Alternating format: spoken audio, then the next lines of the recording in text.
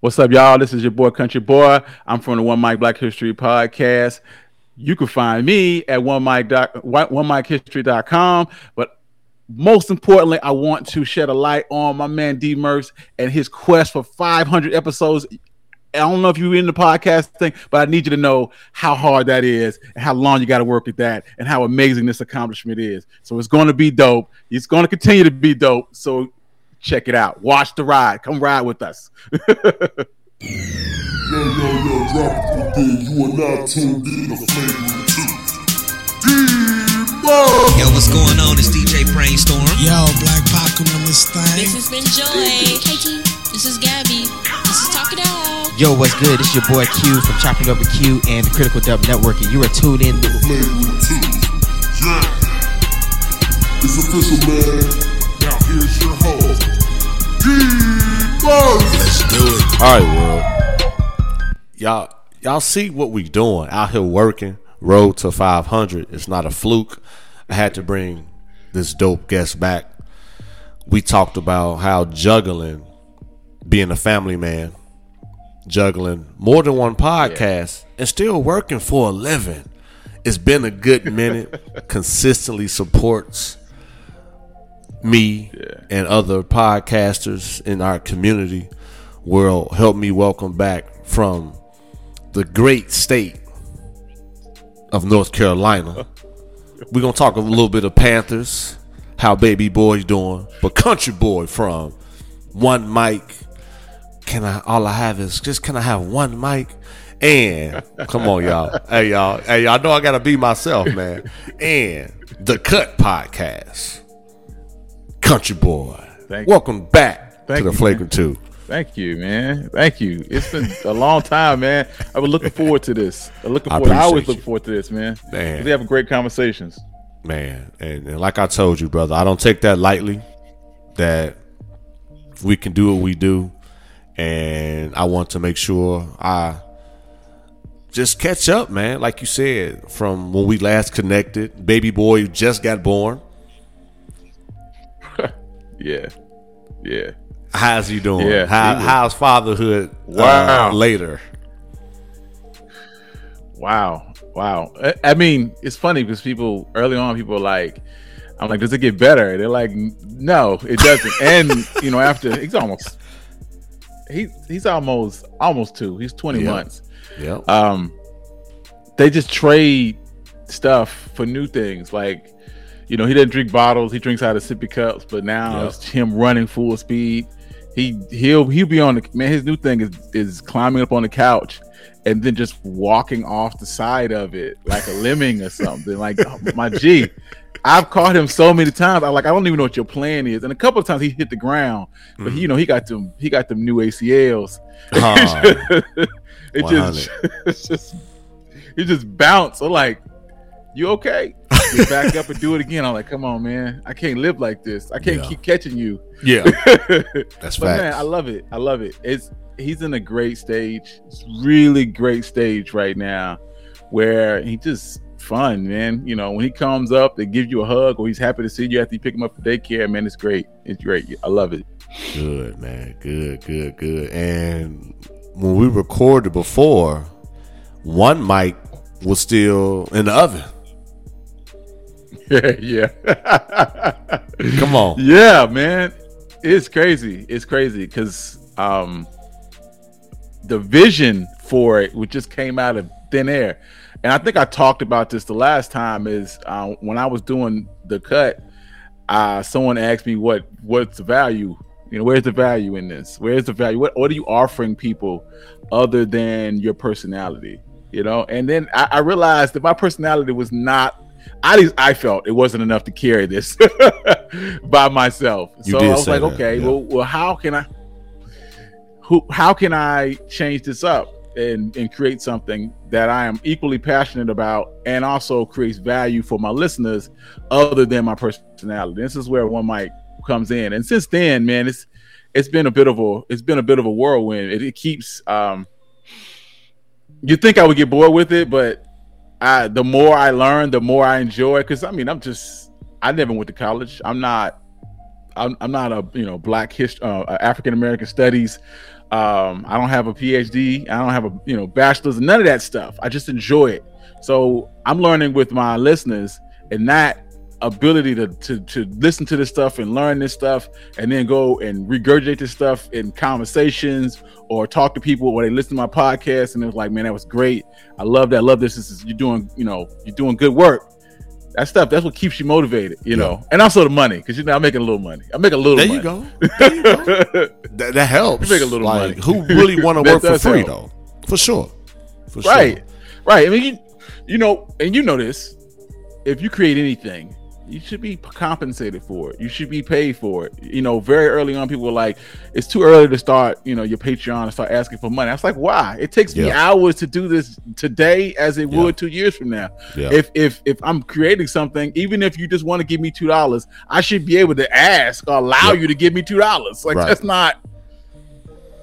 So give me my money. So since then, give me my money. Even if it's not even not giving that much, I appreciate the 9 Patreon subscribers I have right now. Absolutely. That's facts, man. I appreciate them dudes. One, Mike, you said you don't have a PhD in African American studies, didn't go to school for it, just hit you out of thin air. Like, why African American studies, or why the history of Black America? It could have been something else. Man. Well, the number one thing is that I've always had a passion for history. So I don't know. I can't remember who told me this. It might have been my dad. It might have been another podcaster, but they were always like, do what you're passionate about. So this is where this comes in. This is me doing what I'm passionate about, because I was already passionate about history, and I felt like, on another vein, that African American podcasts, like Black history podcasts by Black people, was limited. It was extremely limited. It's only a handful. It's very odd to listen to, and no disrespect, because a lot of great podcasters of the white or other ethnicities or whatever, but it's very odd to listen to a podcast where they talk about our struggle and they don't live this struggle. That's not us. Like when you talk about Tuskegee experiment or the Tulsa Race Massacre from as a white guy, like that it don't hold no weight for you. It brings me back when I went to the Whitney Plantation, which is in Louisiana, and it's a slavery museum / plantation. And on this plantation is this bell that signaled to the slaves, hey, you need to come in and stop what you're doing. It's time to eat. It's time to go out to the field. It's time to do whatever. It's basically marks a end of something and the beginning of something else in your day. And for me, as a Black man, I'm not reading that fucking bell. That's struggle. That's my people right there. Right. But them other people, they came with that bell just ringing this. Cuz I'm gonna need you to stop. I'm gonna need you not to do that. Yeah. Not to do that. It's not a fun time. It's not a playground. Yeah. We're not at Disney World. Right.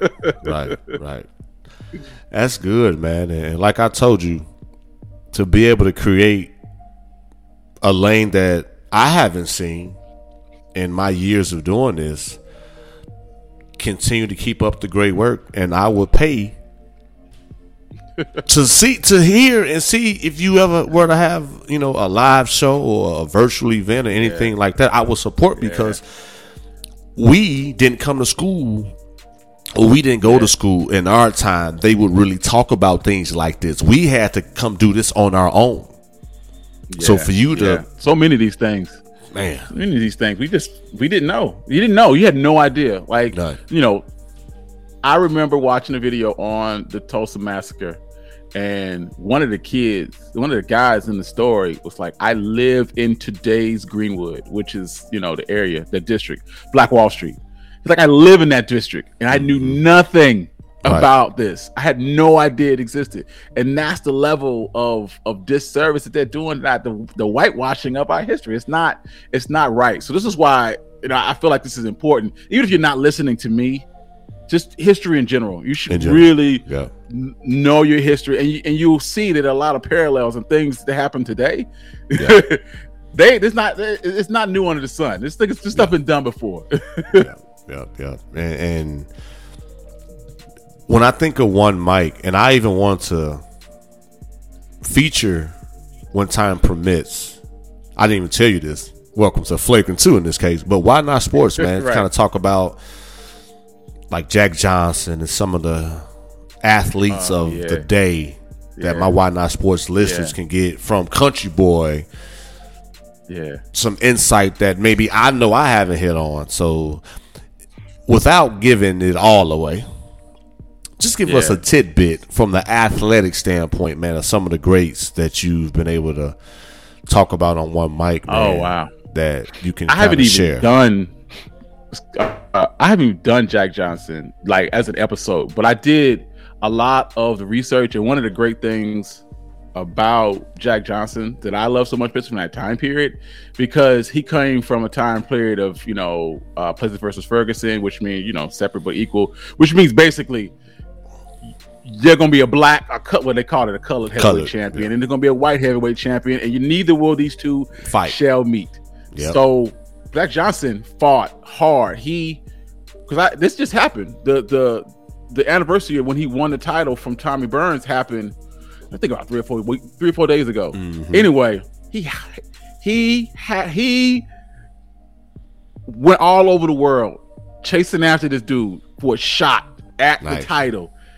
You know what I'm saying? And then when he finally got the shot and there was no chance of this cat with it, he prolonged this fight just so I could let you know who the real one is. And during that time period that he was the champion, that early 20th century time period, it's really called a low point in race relations and the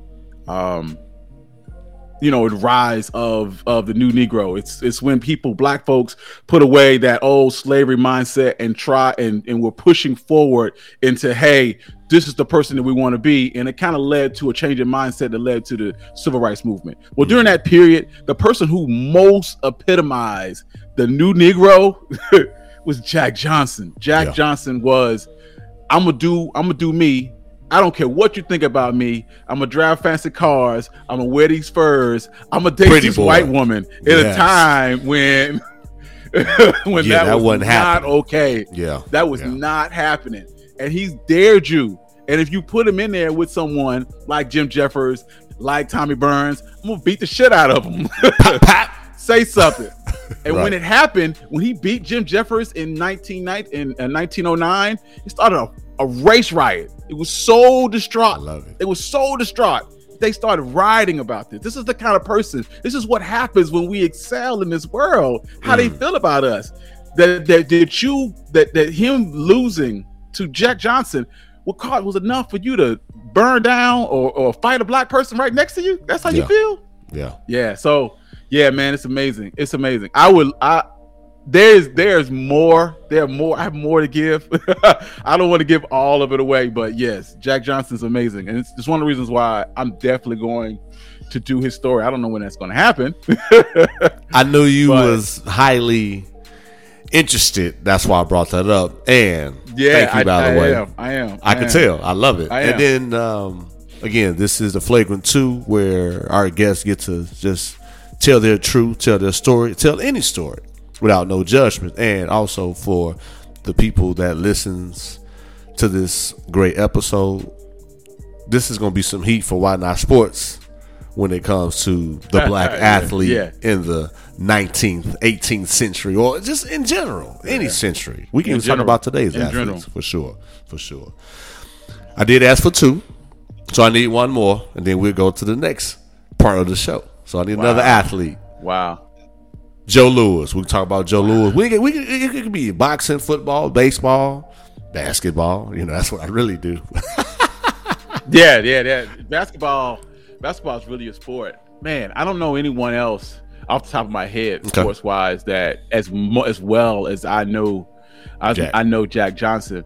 I will say, this about, that era, the Jim Browns, the Muhammad Ali's, the Kareem Abdul-Jabbar's, is that during that time period, especially Muhammad Ali, he put a lot on the line for himself. Muhammad Ali was drafted, and his ability to tell them that no, I'm not going to fight, because during that time it was a lot of, especially during the 60s, it was a lot of social unrest. Yeah. In general, not just with black people, but with white people. They were protesting the war. They were black folks were. It was around the time where we felt we were a little disenchanted with Martin Luther King, and we felt like we needed a bit more activism. We needed to be a bit more proactive to get the things that we deserve. So when you have a time like that, one of the reasons where you can quell a lot of that is to have a draft. Is to have, hey, we're going. Oh, y'all want to march? Well, how about we just ship your black ass overseas? How about that? How about that? Fact. So when you have a guy like Muhammad Ali, who they drafted, and he's like, nah, I ain't going over there because the Viet Cong ain't never called me a nigga. That stuff matters, and politically it matters. And one of the greatest reclamation stories is Muhammad Ali, because there was a time when he was the most hated man in sports, and for people to see him as a hero and as a one of the greatest boxers of all time, man, that stuff is wonderful. That's the kind of story everybody wants to have. But like you said, there was a period to where you couldn't say his name. If you even they wouldn't even call him by his name. When he changed his name to Muhammad Ali, they would Clay still calling him Cassius Clay. That's how disrespectful is that? Yes. Yeah. That's good. Yeah. Them listeners like Murph, I can't wait till you bring him on Why Not Sports for this. I'm excited. I don't even like sports. Hey, y'all, that's why I had to do it. Give y'all an insert of the type of heat we got coming for 2022. And like I told you, man, I know you more than just Black history, but I wanted to focus on this particular episode because I know one of my goals as my kids get older, for them to know about history, even including myself. Because in my knowledge of history, history tends to repeat itself, and two, a lot of the signs before these big events were letting you know either what to expect or how to overcome it. Right. In my opinion. Now, I'm not going to say it's going to be flawless to where it won't never happen again, but certain things that has happened, and I'm sure you can attest to some of the things that has happened earlier in our times, if it came back close to full circle, things of the past kind of helped you navigate to where you wasn't fully affected as those that were in the past. Exactly. You see things, when you start looking at history, you can see parallels and the things that were done in the past and how they're continuing to do that thing, especially when it comes to in relation to Black people. Because I think God, I can't remember her name, but she the lady who gets credit for publishing the 1619 Project, the book. I can't remember her name, but I remember she was in for a professorship in North Carolina. They found out about the whole critical race theory idea in the book, and then she didn't end up with her tenure. Anyway, Nicole Hannah-Jones. There you go. That's it. All right, because her name on Twitter is like Ida Bay Wells, and that's how I see. Right. That's how I see. Anyway, she posted earlier about how they treated Ida B. Wells. Back, right. How they treated her, the actual person, how they were, mean and hateful to her, and I commented back that all Ida B. Wells was attempting to do was fight for the equality of African Americans. That's it. And that none of that has changed. You can see that in parallels right now. That with her, all the 1619 Project was doing, it's like, hey, this is what happened, this is what you did, and these are the parallels of what's going on right now. And it's sparked this whole critical race theory. People don't even know what it is. It's just a buzzword now. But they hate her. They hate her. They don't even know who she is. They hate her. See that stuff every day. Why do you think that is, man? Lack of knowledge, don't want to face the fact that discrimination, racism is still alive? Oh wow, man. you know, a lot of times, and I think Mitch McConnell was like, slavery was, he was talking about reparations, but he was like, slavery was so long ago, none of us were alive during it. Cause the thing that you've done to black people is not, they're not just around slavery. It's been a constant fuckery for for the last 400, 500 years. I mean, even still today. So when you say things like, hey, that was so long ago, no, because Ruby Bridges is only 65 years old, and those people in the pictures that are stalking her, that are behind her, those grandparents, the people that are alive right now, that's their grandparents. They're like one generation removed from that level of racism, and they hate that. That's one of the worst things they could ever see is like the picture of Ruby Bridges with their grandmother in the back cussing at her, trying to throw a rock at her, at a 6-year-old. So I mean, that hate has been passed down ever. Man, Lyndon B. Johnson has, and it's such a good quote that it feels like a lie. It can, like, you know when you said this, but basically he said, if you tell the poorest white man that he is better than the highest black dude or any person of color, he will let you rob him himself. So basically what this means is that all I have to do is tell you that you're better than any black person or any person of color, and you will give everything in your pockets because you got that feeling that no matter how bad my day is, I'm better than him. I'm better than this guy. I have a common enemy, and then you don't see the person behind you who's stealing your wallet, who's robbing you blind because your enemy is, you're pointing in the wrong direction. So this is mostly what this is. This is the white elites telling poor white people that, hey, at least you're better than a black person. And one day, maybe you'll be like me. And when in reality, there's little to no chance. And we all have the same common enemy. And that's elites, rich class, you know? And here we are. Of course, I'll paraphrase. Yeah. No doubt. Here we are, 2022, basically. Right. And we still talking about the same things. And in some respects, it feel like we might be moving backwards. I feel like it's getting worse. Yeah. In my time, I was just having a conversation with my pops about this. How when I was younger, I felt like we was more inclusive. Now that I've gotten older, it's like now we're starting to be so divided in our own ways, man. Like with my family, like if I was going to an elevator and from like going to a hotel, we going on a trip, other persuasions will let us go and they won't come in at all. I'm like, it's only 4 of us. It's a big ass elevator. It's all good, and two, I want to, especially with COVID, but I'm just like, man.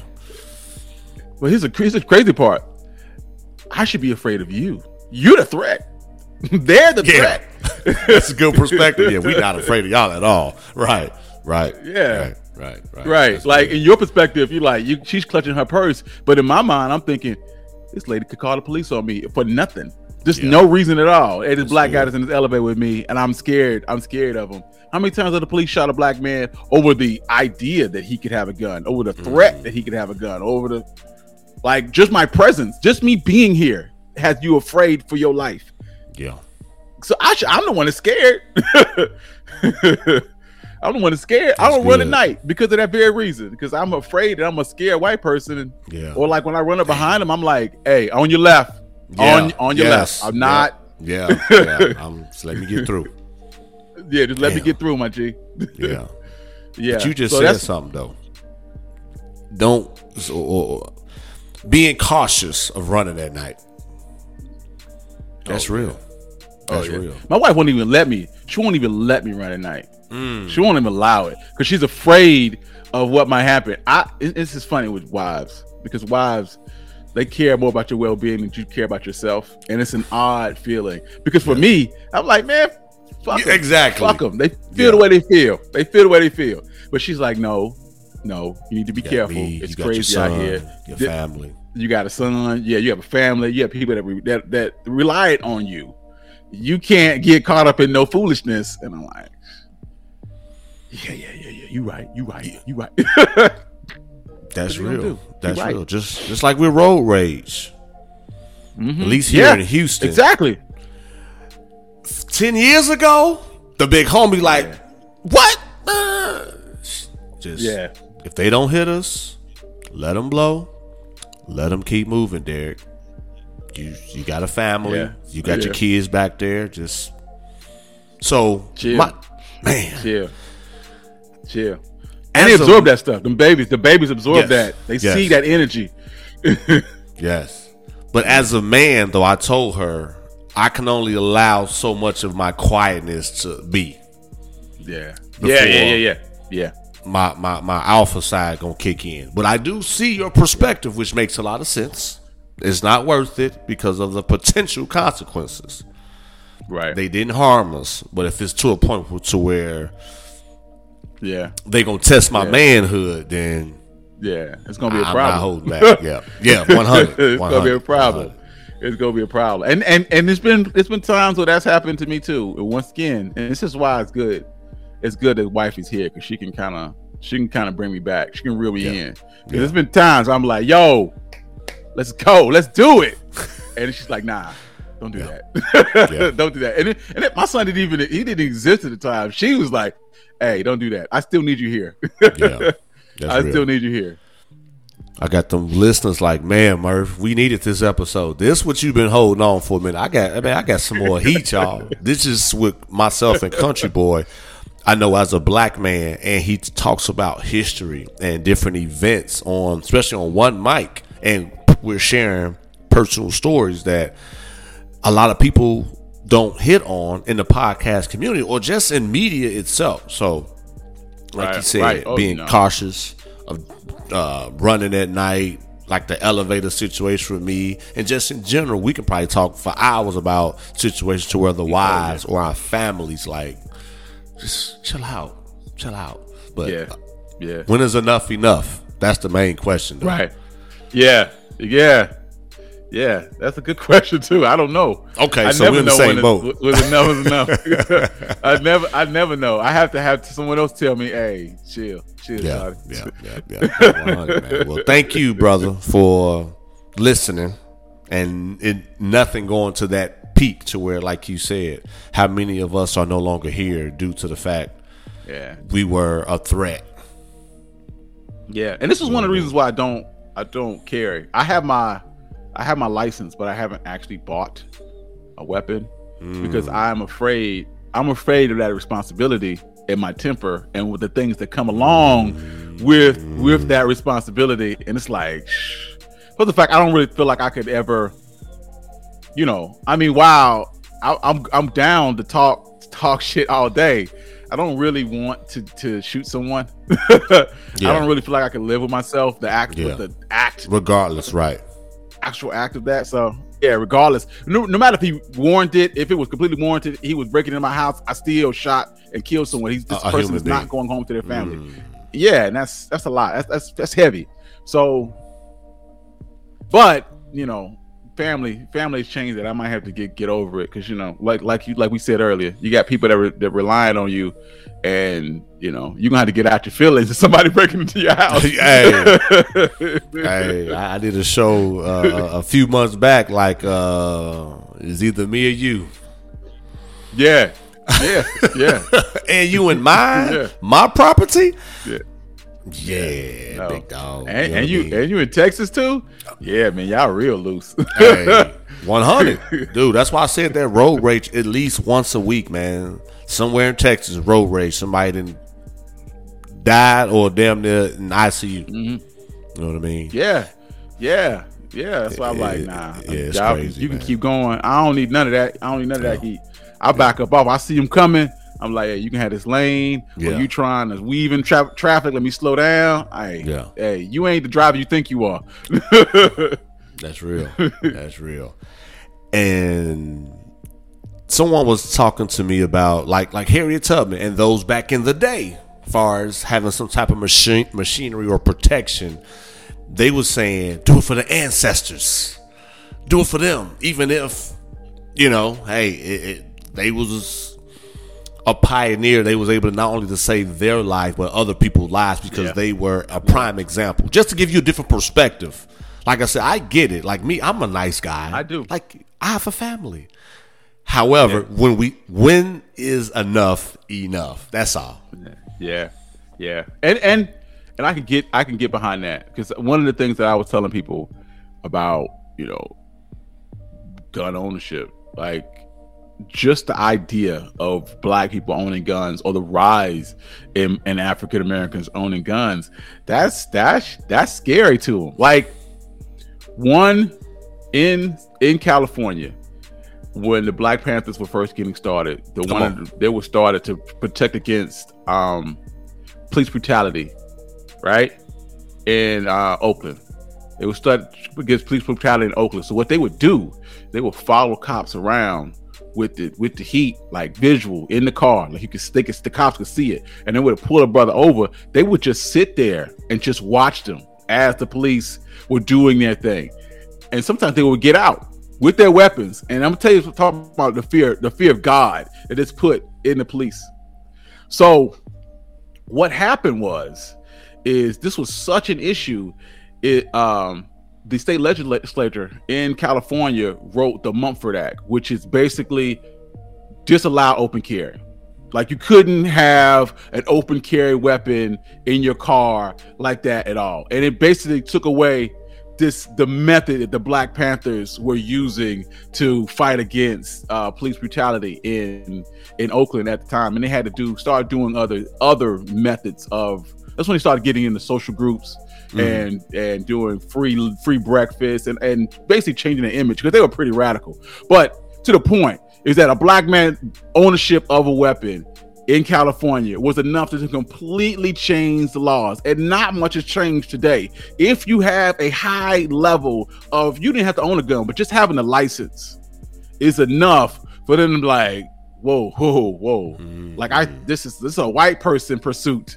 Like, you can have one. I mean, a legal one, but that's not good enough. They need to know that you have it. They need to know that it exists and that you're a black person, and that's enough for them to change things. At least in my estimation, this is what Mike thinks. That's good. This is what Mike thinks. To that point about the Black Panthers, I know I don't get too deep, but because of that. You're on the flagrant too. Big dog, you're giving us some history. Okay, we need this. Because of that heat that they brought in the Mumford Act, which was signed into law by then California Governor Ronald Reagan, of all people. I know, right? That motherfucker. Y'all can see our faces right now. Yeah, right.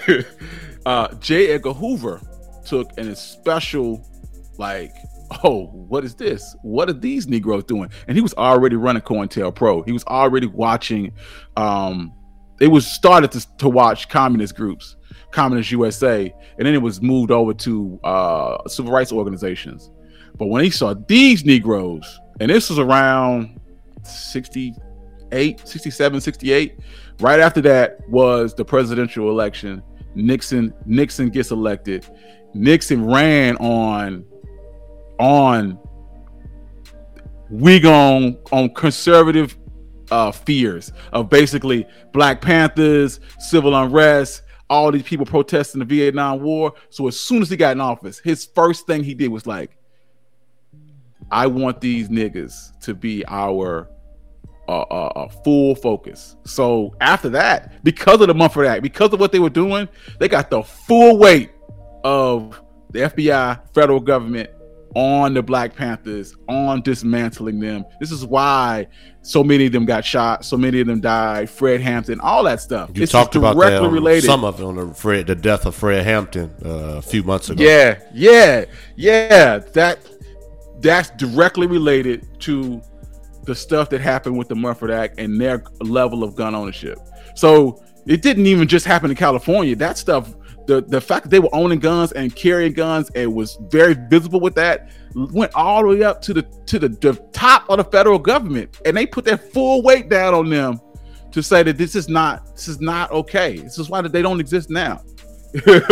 So, and to that point where they're like, do it for your ancestors. There's some weight there. There is some truth there, because they are afraid of us, especially with us with guns. Even if you're not shooting someone, just the fact that you own one.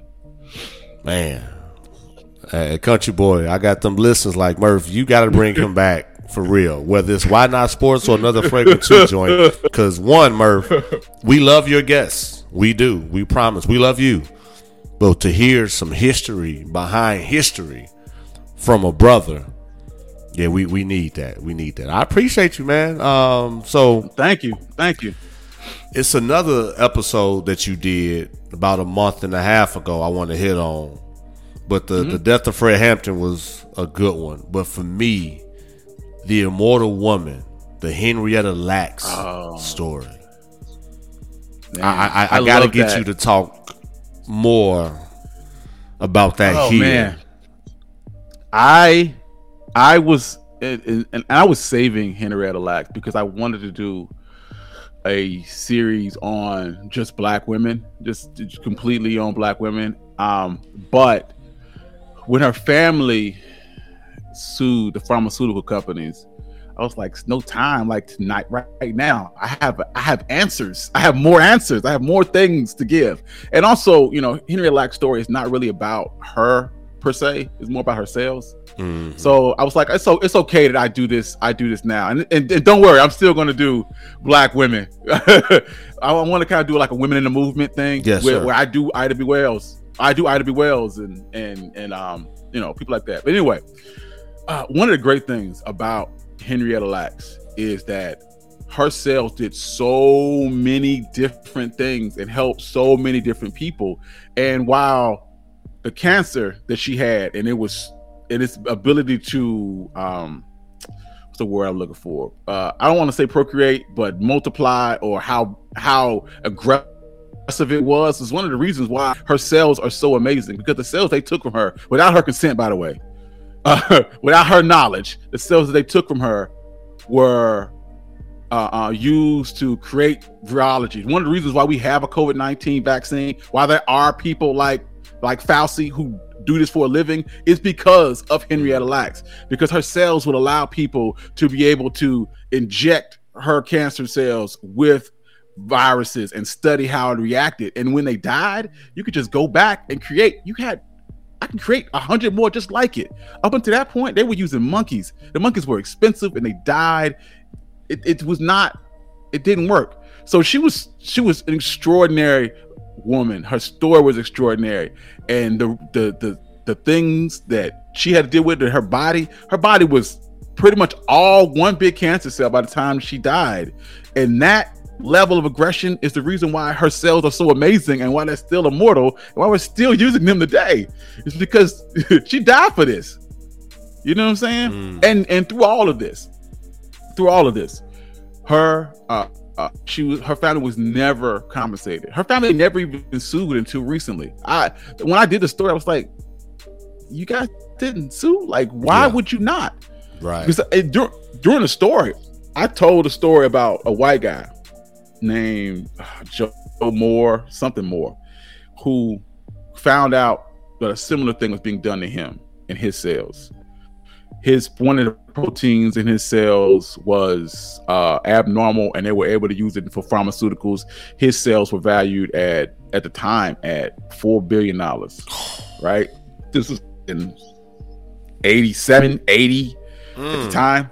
So he sues, and he's like, yo, I should have control over my cells. Why can I not? Why would you allow to take my cells and not give me anything for them? And it went all the way up to the California Supreme Court, and they basically said that your cells were trash when they're cut out of your body with or without your consent. You don't own it. It's trash, and that only based off this person's human ingenuity were they able to take your cells and make something valuable out of it. So basically, it's like someone digging through your trash and then making a sculpture out of it. That trash no longer belongs to you, even though it was, and it would be like someone going in your house and deciding that something was trash. This is trash. I'm taking it. It's now mine. Well, hold up, cuz I haven't yet decided that was trash yet. Right. Yeah. So her story is amazing. I think her family deserves every dime that they have coming to them. But the things that they were able to accomplish medically with her cells, it pushed medical science forward 20, 30 years with just the availability of her cells. Yeah. So it leaves me in a weird place, because on one part I'm like, you really exploited this woman, but on the other hand, you did a lot of good things with it, and that's and that hurts me to say. Yeah. And that's why I wanted to hit on that, man, just to pay respect and homage to her, but also to let the listeners know, like, you have some content that you gotta listen, man. You gotta get up on things that are not being discussed on a lot of outlets and a lot of media platforms, to where if you're not up on game or just about us, we lose it out. And I include myself that I will do a better job, with knowing who we are.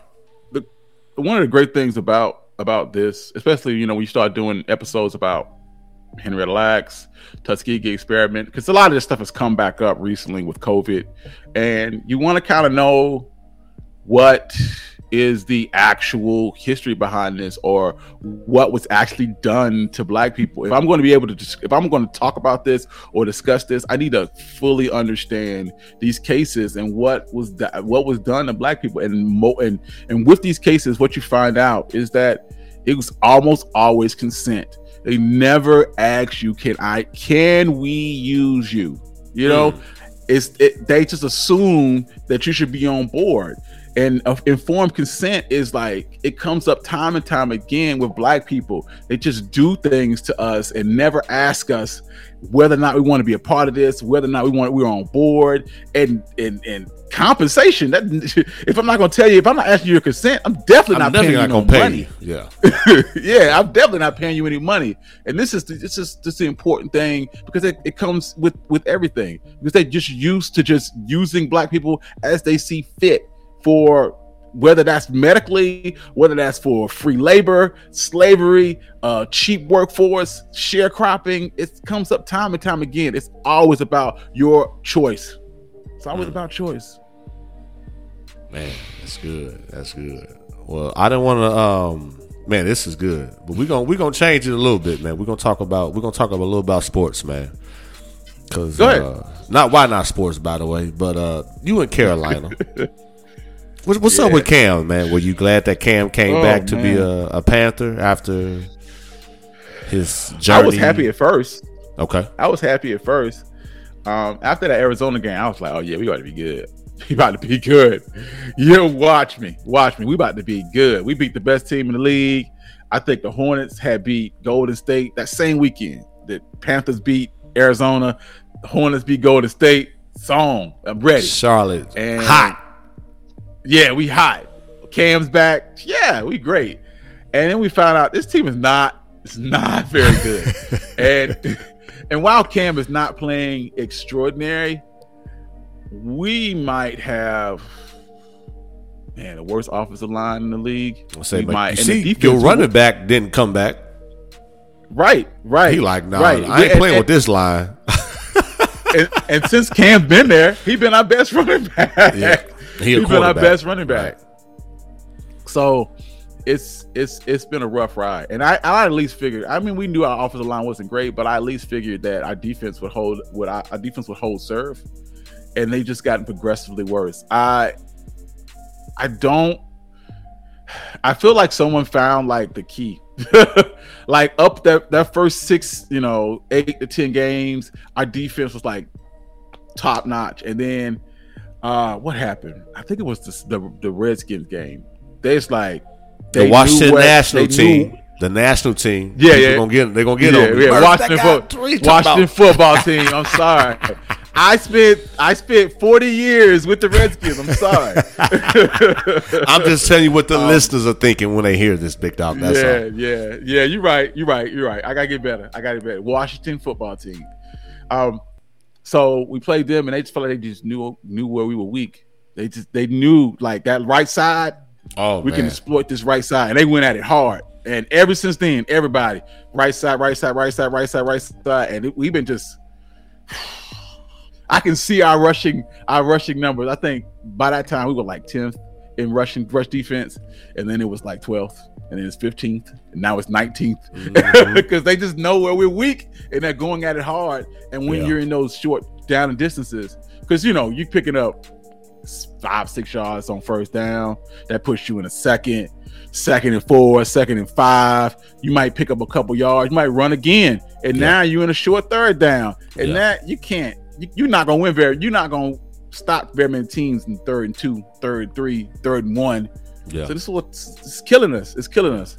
And then when we get the ball, we get 3 and out. Get shit right back to them. Go ahead and run it down our throats again. Run the defense ass out. So I love Cam. I honestly wish he just would have stayed away. Not because I don't love Cam, just because this team sucks. Matt Rule sucks. You deserve better than this. You deserve a better, comeback than to deal with whatever this is. And honestly, I wanted to see Sam Darnold. I want to see Sam Darnold get the brunt of this bullshit because he's the guy the Rule picked. This is the guy you picked. This is your bed. I want you to lay in this bed. As you can tell, said something though, big dog, where you talk about us being the outlet. Sound like Cam's an outlet for decisions, and you can tell. You can tell when he brought a Cam in that Rule, because Rule was one who made the decision to cut him.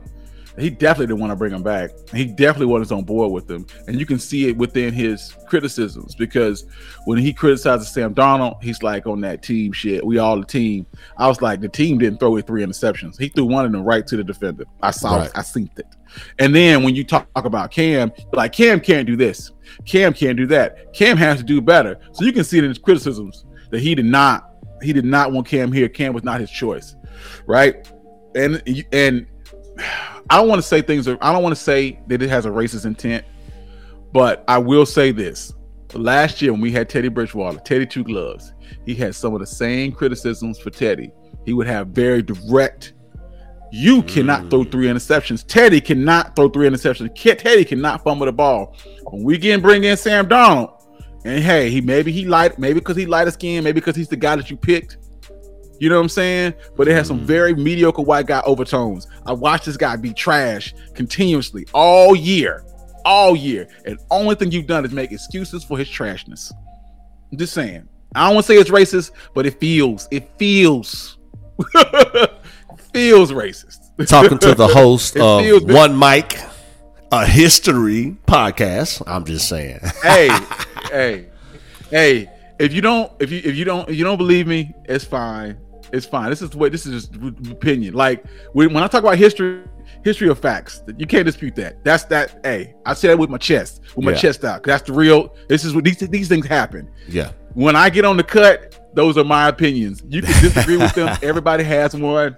I'm giving you my opinion now. Yeah. You can hate it or love it. That's it. Well, the listeners, they're loving it. It's a different perspective.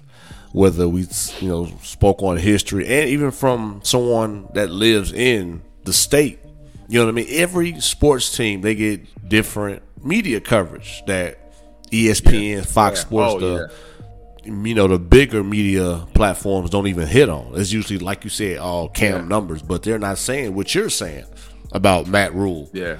They're not. Yeah. Unless you're there and you see consistently. Yep. I know that. Man, let me tell you something, man.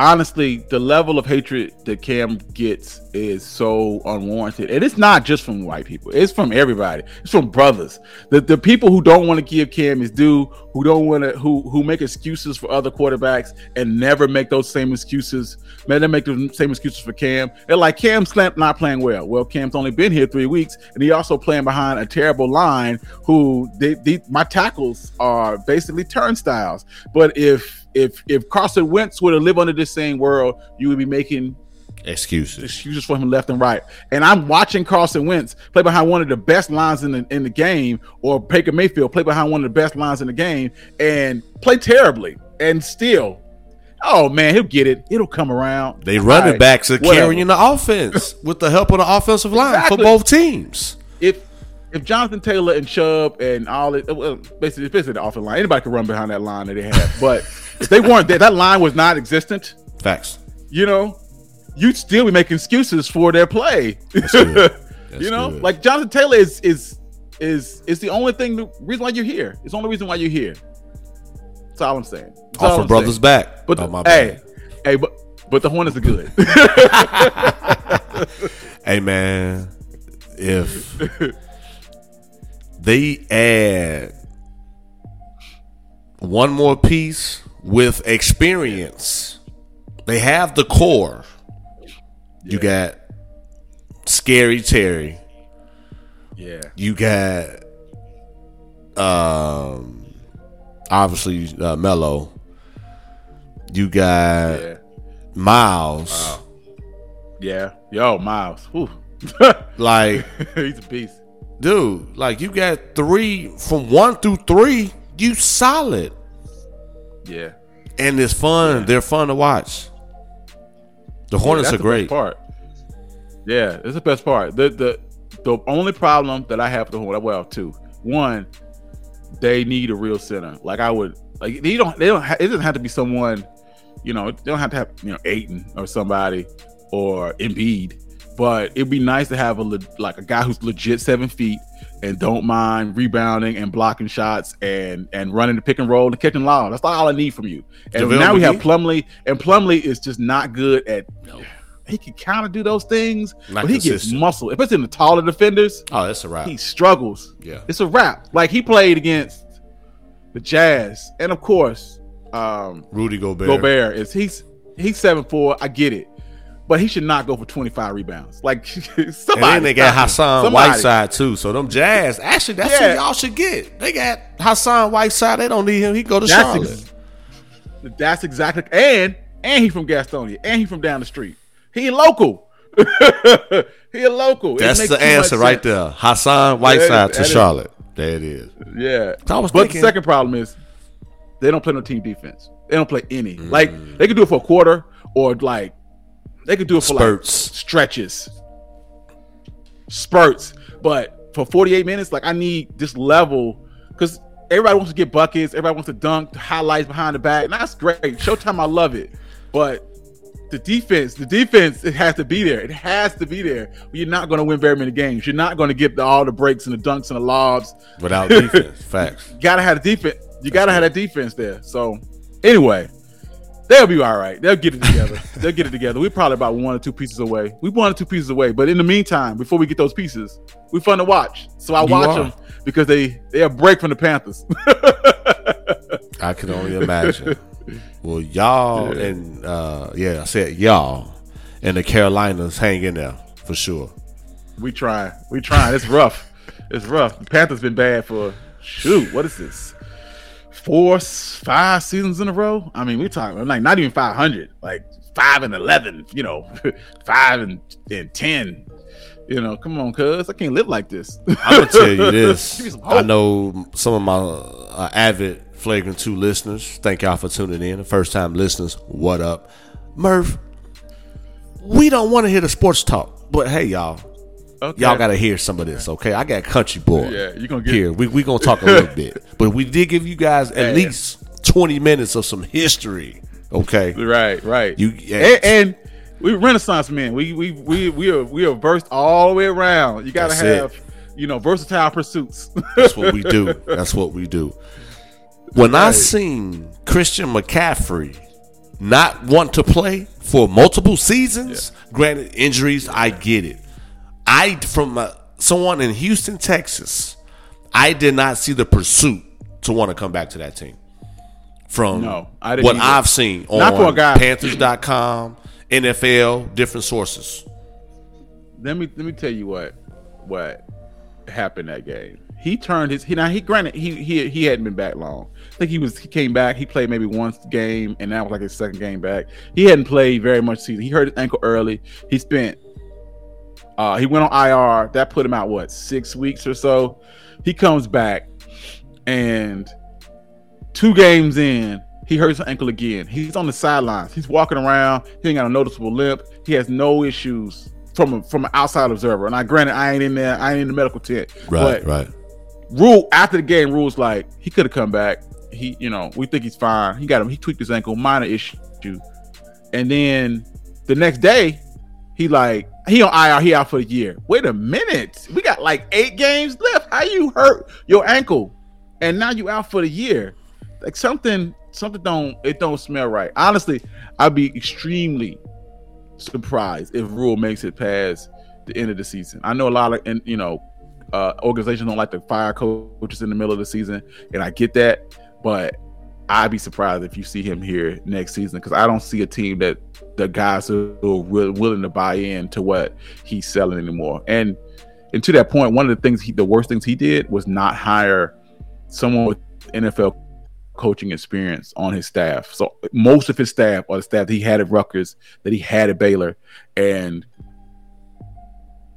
that shit don't work on adults. Like that drive, that your willingness to motivate guys who got kids and a family, that don't work like they 19. When they 19 or 20, them guys ain't getting paid. They already here for the love, so they'll run through a brick wall for you just so GP. But you have to motivate those older players, and they're not hearing that. That same stuff he's telling. Yeah. And you don't know what you don't know. You don't know what you don't know. That's when good. you're coming from college to the NFL, you need someone with NFL coaching experience just to show you how to navigate things. Hey, this is what could happen. This is what happened. Oh, don't do that. Don't do that. This is what's going to happen. You have to have someone who tell you how things are going to shape, because if you don't have that there and you walk that path, the players will know, the media gonna know, and they already calling us out because Urban Meyer not here now to give us a shield. Now Rule is there. They turn their focus, and now Carolina's a clown show. Yeah. It's been this way all season. It's been this way all year. You guys just you was distracted. But yeah, man, it'll get better. Hey y'all, why y'all see I had to bring Country Boy back? It's always a great time. I'm looking at the time like, well, we could have easily went for another half hour. Easy. Easy. But I'm going to tell you this, though. Before the road to 500 ends, we will have you on Why Not Sports to talk a little more about Jack Johnson, Muhammad Ali, and a couple others athletes that you would love to help highlight some of their contributions to our community, and something we should know about that the average folk either don't remember or don't know. So I'm putting that out there and saying thank you in advance. Yeah, buddy. But no, man, I appreciate you. I'm looking forward to it. Yes, sir. Yes, sir. Thank you for having me, man. This is dope. I tell you, this is what we do. I didn't have no script. I didn't have nothing. I was just like, push record. I got a few notes from mental notes that other than that, we just gonna do what we do. But is there anything else, man, you want to add? I'm glad. Nah, man, it's been dope. This has been dope. I needed this because I always need someone to listen to me talk about history. You gonna let me talk? I'm gonna talk. Hey, big dog, you talking to someone that loves to hear our people, especially talk, and it's what the platform is for, man. I was just telling a few people, man, the purpose of me having platforms is because a lot of us don't have the trust or don't have a stable platform or outlet to where we can be ourselves without no judgment, and we can feel like our content or our story was impactful. So I told you when we spoke over the phone that I see the direction you're going. Obviously, it's not that many of us when it comes to history. I've been in this game with podcasts, and I cannot name one other than One Mic History Podcast that it's a Black History podcast that I know in the podcast community, and I've been doing this since 2016. So you're doing something to catch my attention. That might as well be a million years, man. 2016, that's so long in the podcast game. Man. You know what I mean? And still pushing, big dog. And thank you for your support. I want to make sure I put that out there again. Man, you one of the people that I look up to here in this game, man. It's like I told you before, man. It's very few people that I really appreciate what they're doing, or the content they're pushing. A lot of the content's a lot of the same. Okay, you're doing the same as everyone else, but you're one of the few that I'm like, oh, okay. And I really, really enjoy that. I really love that, man. It's just, why you give me praise? I'm giving you praise because I love what you're doing. Appreciate that. Well, y'all, I don't want to take too much of Country Boy's time because we got to bring it back for Why Not Sports, and he needs time to gather up the information to deliver for us. Yeah. So on that note, Country Boy, let's let the world know, man, how they can find you and listen to your podcast. Oh, wow. Well, you can find me on Twitter at One Mic History or at the Cut Podcast 1. I'm also on IG at One Mic History. You can also find all of my links, all of these things at onemichistory.com. It's a landing page for both my social media, for all of my links, for my YouTube channel if you want to watch videos, because I have all of this content I'm creating videos for, but I also have it in audio form. So, and you can reach out to me if you just want to talk to me. You just want to ask, pick my brain. I love it. I do this on a regular basis, so I'm, come see me. To my avid listeners, and for those who first time listening and want to hear more about history from a brother that's given us things that the average media outlet don't hit on, hit up Country Boy. He told you how to find him, and even tell him, yeah, man, I heard you on the Flagrant 2 with the big homie D Murph, man. Dope. Just, hey, that's what it's about, man. That's what it's about. Yeah. Well, world, thank y'all as usual.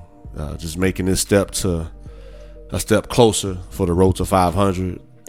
Happy New Year. Happy New Year to you and yours, Country Boy. Thank you, brother. I want to make sure I put that out there as well. For real. Thank the you, timing man. of it all is dope. You can find me on Twitter and Instagram at @ItsDMurph. Find the Flagrant 2 Instagram page at Flagrant2pod_. You can check out the website for both podcasts. Send me an email, send me a note. Just kind of see how I'm moving at www.dmurphspeaks.com. Hey, y'all, we out. Protect yourself. Continue to stay safe. And y'all already know how I close the show. Don't lose yourself with life problems. Stay strong and fight the good fight. It's a lot going on, day in and day out. Man, it's a grind. Don't lose the vision. Fight the good fight. D-Murph, you did it again. Setting trends like you wanted to win. Fighting a good fight, sick of the sins. Connecting dots now with all the pins. We just trying to be good men. Adore my wife and I love my kids. I never let them down, never let them frown. Never let a clown take a crown. Hit me cause I'm brown, that's okay. I got the blood of a king. Saw it in the dream, ain't all what it seems. Try to turn us to fiends. We drown in the streams while we chasing that green. It's all about the dollar bill, y'all. And stop chasing that thrill, y'all. These police trying to kill y'all. I'm just here trying to heal y'all. So listen as we work, dropping them gems now, rocking with D-Murph. Tuning in as we get it in, so melanin, being better men, we so adamant about the culture, sick that is vulture. We in the game now, watch how we coach ya. Keep your guns in the holster. Love is life and that's how we approach it.